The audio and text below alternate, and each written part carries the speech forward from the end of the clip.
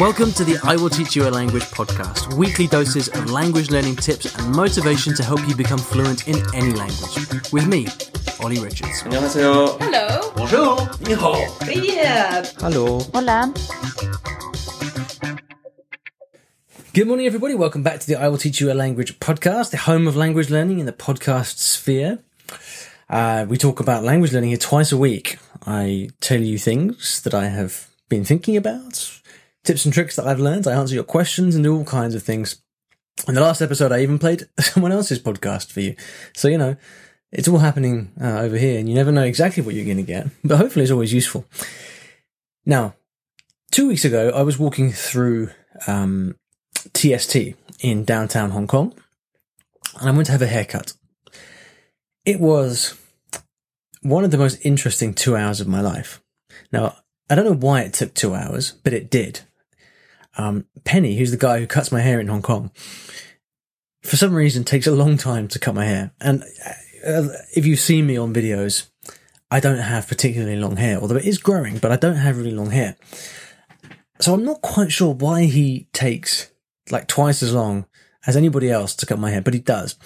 And as a result of that, every time I go to have my hair cut there, I have to speak Cantonese for 2 hours with this guy who's like he's a very kind of local, fast talking, no BS kind of guy. And I have to put my Cantonese to the test for 2 whole hours. And I've been doing this for some time, not always in Hong Kong, but in different countries around the world. And I've come to think that getting your haircut is one of the best possible language learning strategies in the world. And that's what I'm going to talk about today. Before we get into that, I'd like to thank the sponsors of the show, who are the fantastic company italki. At italki, you can find language teachers from all different backgrounds, languages, nationalities to get professional language lessons or informal time simply speaking the language. And you can get a free lesson by going to iwillteachyoualanguage.com/free lesson. So, can it possibly be true that getting your haircut is a good language learning strategy? Well, I'm sure there are some people for whom the thought of sitting with a hairdresser and having to talk for 2 hours, even in their mother tongue, is a bit of a nightmare, let alone in the language they're trying to learn. Because what happens is, when you go to get a haircut, it really gets to the core of so many different issues around language learning. And I want to talk about some of these today. There's a bit of interesting background to this particular haircut episode, which is that I had just been to Japan. I was traveling around Japan for a few weeks. The first time I'd been back for 5 or 6 years. I think I mentioned this in an earlier podcast. And I had very much got my head into Japanese mode. I was speaking Japanese for like 3 weeks. And I was kind of just rekindling all this Japanese experience from the past. The language had really returned for me. It was on the tip of my tongue. And so I kind of got back to Hong Kong, and I was doing quite a lot of work, and I was not really, Cantonese had kind of gone off to some dark corner of my brain, and I was kind of avoiding actually speaking it for a few days since I got back, because I was just still like a bit starry-eyed from my experience in Japan. So I was, after a few days, I went to go and get my hair cut. And like I said, it was in this, if you've ever been to Hong Kong, you'll know TST. It is a very, very busy, densely populated, noisy, hot, sweaty part of Hong Kong. It's actually in Kowloon. It's not in Hong Kong Island. It's just across the bay, just across Victoria Harbour. So anyway, I went to sit down in the hairdressers, and I know the guys in there, so we always have a bit of a chat. And I kind of walked in to the hairdressers with no intention really of putting my Cantonese to the test or really practicing or anything like that. I was just going to kind of get in and get out. That was the frame of mind I was in. But over the course of the 2 hours that I was in there, and I think it's 2 hours because it's one of these places where they kind of wash your hair like 2 or 3 times, and then you kind of get this little shoulder massage and head massage. And I don't know why they do all that stuff. I guess people like it. But so they do that at the beginning, and then they cut your hair, and then they go and wash your hair again, you know, and by the time you've gone out, it is about 2 hours. Anyway, when I walked in, my frame of mind was completely like not speaking Cantonese, okay? But by the time I left, it had turned full circle, and I kind of walked out with this kind of huge buzzing feeling of like accomplishment and achievement, because I just had a fantastic couple of hours just talking Cantonese. And I'd kind of gone from really not caring and just being totally switched off to just feeling on fire, like I could sit down and talk to anybody, and really kind of enjoying it, you know? And it's because of the haircut. And when this was the most extreme experience I've had. I think the most extreme time I felt like this. But when I think back to other haircuts, I can see this happening every single time. Now, I talked to my friends about this. So my friend Connor from languagezar.com, he cares a lot about his hair.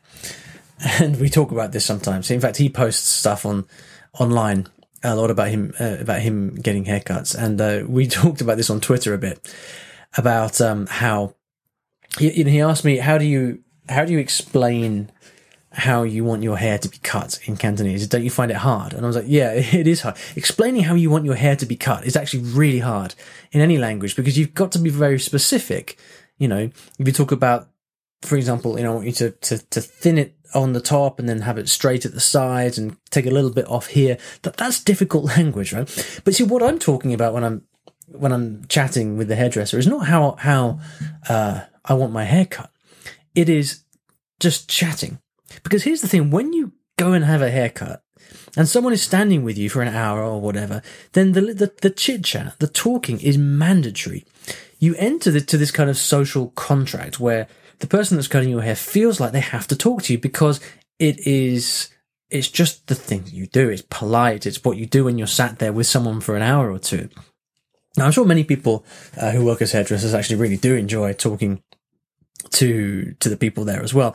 But I also know that, especially when you've got a foreigner going in there, like a foreign customer who doesn't speak your language fluently and you don't speak any English, for them, I'm sure a lot of hairdressers see that as a real hassle, and they'd rather not have to deal with it. That's certainly been the case in many countries I've been to. But nevertheless, they still feel like they have, a professional hairdresser is going to go to the lengths required to speak to you. They're going to make an effort to chat to you. And so what happens is that you get put in this situation where you are spoken to at length in this language for an extended period of time. And you will never get spoken to that much anywhere else. I can't think of any other situation in the course of daily life, living abroad in another country, where someone will willingly speak to you in their language for more than, a few seconds. It's one of the hardest things about living abroad, is actually getting that conversation time. People just don't have 10, 15 minutes to stop and chat to you. And so in the hairdresser, what you're actually getting is not just 10 minutes, but you're getting an hour, or in my case, 2 hours of this person talking to you. And there's no escape. So if you're someone who has social anxiety or who lacks confidence in the language, and I'll be the first person to admit that when I'm speaking Cantonese, I often lack confidence. It's a language that despite my best efforts, I don't really feel like I dominate at all. And so I do lack confidence when I speak Cantonese. So I, just as much as anyone else, when I go into this situation and I'm sitting down with the hairdresser, like the fact that I'm there face to face, having to listen and respond to the questions and actively engage in the conversations, this pushes me to a point that I never really get to anywhere else. I like to do language exchanges, but in a language exchange, the thing is that the person there is a kind of active, willing participant, and you're kind of there both having agreed to discuss, to train your languages. You're very much on the same wavelength. But with a hairdresser, they're not there to practice languages, to help you practice languages. They most likely don't know much about languages or language learning. They are simply chatting to you just like they would chat to any other local person. Penny's funny. Like he doesn't slow down for me or anything. He'll ask me something, and if I don't understand, he'll kind of laugh, and then he'll ask me again at exactly the same speed. He's just a very, very nice, straight up guy, which is fantastic for language practice, but it puts me under pressure, because I really have to try hard and I have to push myself way outside my comfort zone. And so you've got this kind of combination of someone who is speaking to you like a local person, which is often difficult to get. You've got someone who's actively asking you questions, and you have an obligation to reply. It's the social contract you're in. You can't just sit there or weasel out of the conversation or make excuses and leave. You can't do that. You have to push through it, and you're there for extensive periods of time, which also means that you have a kind of pain barrier, which is very much there, and you can reach this kind of pain threshold or tiredness threshold, if you like, fairly quickly if it's a language that you're not too familiar with. But you can't just stop talking. You have to push through it. And so all of these things, the nature of the conversation, the period of time, the social obligation to engage with the person that's talking to you, and the pain threshold and tiredness threshold that you have to push through, these are things which are very unique and very difficult to get under kind of normal circumstances. And so this is why haircuts are so damn effective, because they give you this kind of situation. They put you under this I would call it it is pressure. I'm sure there's people listening to this who are thinking, wow, that sounds like a nightmare. I can't imagine anything worse. And often it is a little bit uncomfortable. You know, I remember like Penny will often sort of start asking me things which I just have no idea. Like he'll ask me things about that on my hair, or like, do you want it cut like this or that? And I'm like, wow, I really don't have a clue what you're talking about. And yet you kind of have to, you have to find a way through it somehow. You have to kind of stay in good humor. You have to gesture where language fails. And you know, you just have to find ways through the conversation, which is an incredibly powerful training mechanism. It's an incredibly powerful experience. And in any other situation, if it's too hard for you, it's very, very easy for you to just leave and end the conversation. But you can't do it. And it's the fact that you're stuck there with no escape, which makes it so powerful. Now, when I'm in there for 2 hours, what happens is this. At the beginning, I'm kind of just getting warmed up. I'm probably not, tripping over my words a little bit, trying to adjust to speaking the language. And then that gets gradually easier. Sometimes it gets gradually harder as you get tired and you push through the threshold.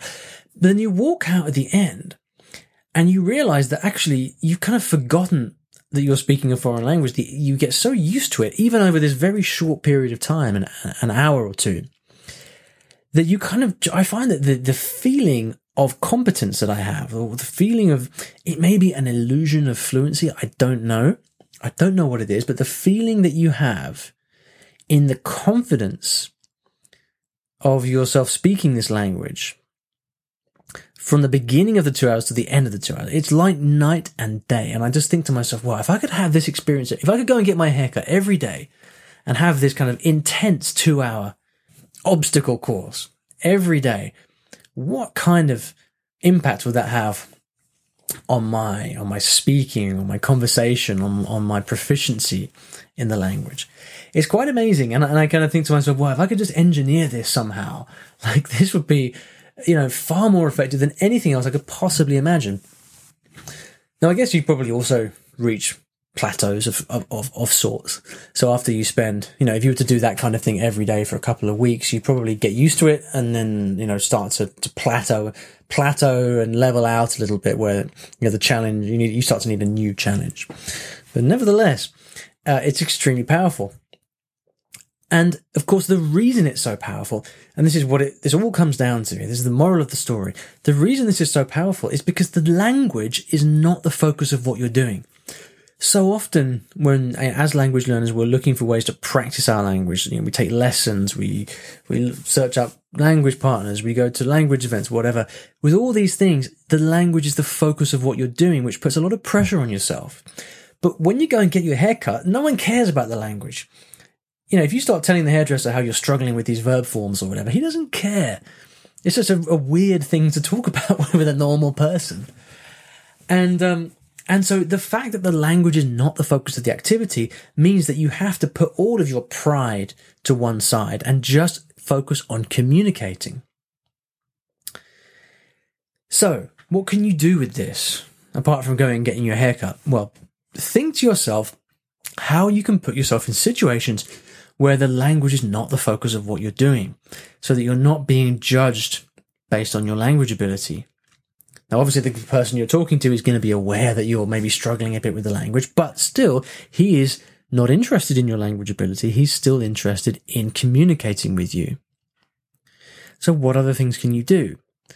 Things I've done in the past include signing up to salsa classes. It's something cool that I did in Japan, where I learned lots of interesting words for like body parts and movements and things like that in Japanese in those salsa classes, and also made loads of friends there with people who didn't care about languages, which is ideal.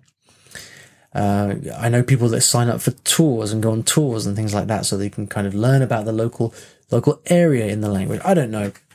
Yoga classes, there's all kinds of things you can do. And of course, this is much easier to do if you live abroad and you're in the country. But even if you're just going on holiday for a week or two, can you sign up to classes or something like that is going to put you in situations where you are doing an activity that is independent from language learning? This is where you can really get an authentic, useful, human language learning experience that can help you push through your push out of your comfort zone, stretch your limits, and get a firmer grasp on the language that you're learning. It was an amazing experience for me, as you can tell. I'm kind of worked up about it. It was great. Now I'm back in the UK and I don't know how I can really replicate that. Maybe there are Cantonese speaking hairdressers here in London. I don't know. I'll have to keep thinking about it. But anyway, if you would like to leave a comment on this, I would love to know your ideas for other ways to replicate this kind of environment. What have you done in the past that has given you this kind of intense experience and intense speaking practice, for better or for worse? Whether you enjoyed it or you didn't, if you kind of recognize the situation, then come and let me know what it was. It would be very helpful to generate some ideas for me as well, but also for everyone else. You can leave a comment on the show notes. And the show notes are now back up to full speed. We've migrated to the new website, which I actually forgot to mention. So you should go and check it out. But the show notes are now being properly filled out again, so you can see what's in the episode and get all the links. You can find this at iwillteachyoualanguage.com/episode 256. Now, at the end of every episode, I like to leave you with a resource of some kind on the topic of the show. And today, I'm going to leave you with a quote. It's short, but it's impactful. And it is this: life begins at the end of your comfort zone. So said Neil Donald Walsh. Life begins at the end of your comfort zone. That's something to think about. Thank you for listening, and I'll see you back in the next episode of the podcast. Thank you so much for listening to today's episode. I really hope you enjoyed it. You know, one of the questions I get asked most often about language learning is how to improve your memory, because things get so much easier when you learn new words and you don't forget them later in conversation when you really need them. So what I decided to do was to put together a short email course. It's a 3-part email course over 3 days that teaches you my favorite techniques for memorizing vocabulary and actually putting that vocabulary into your long-term memory. It's a short course, 3 days, it's completely free, and if you'd like to sign up for it, please go to iwillteachyoualanguage.com/free memory course.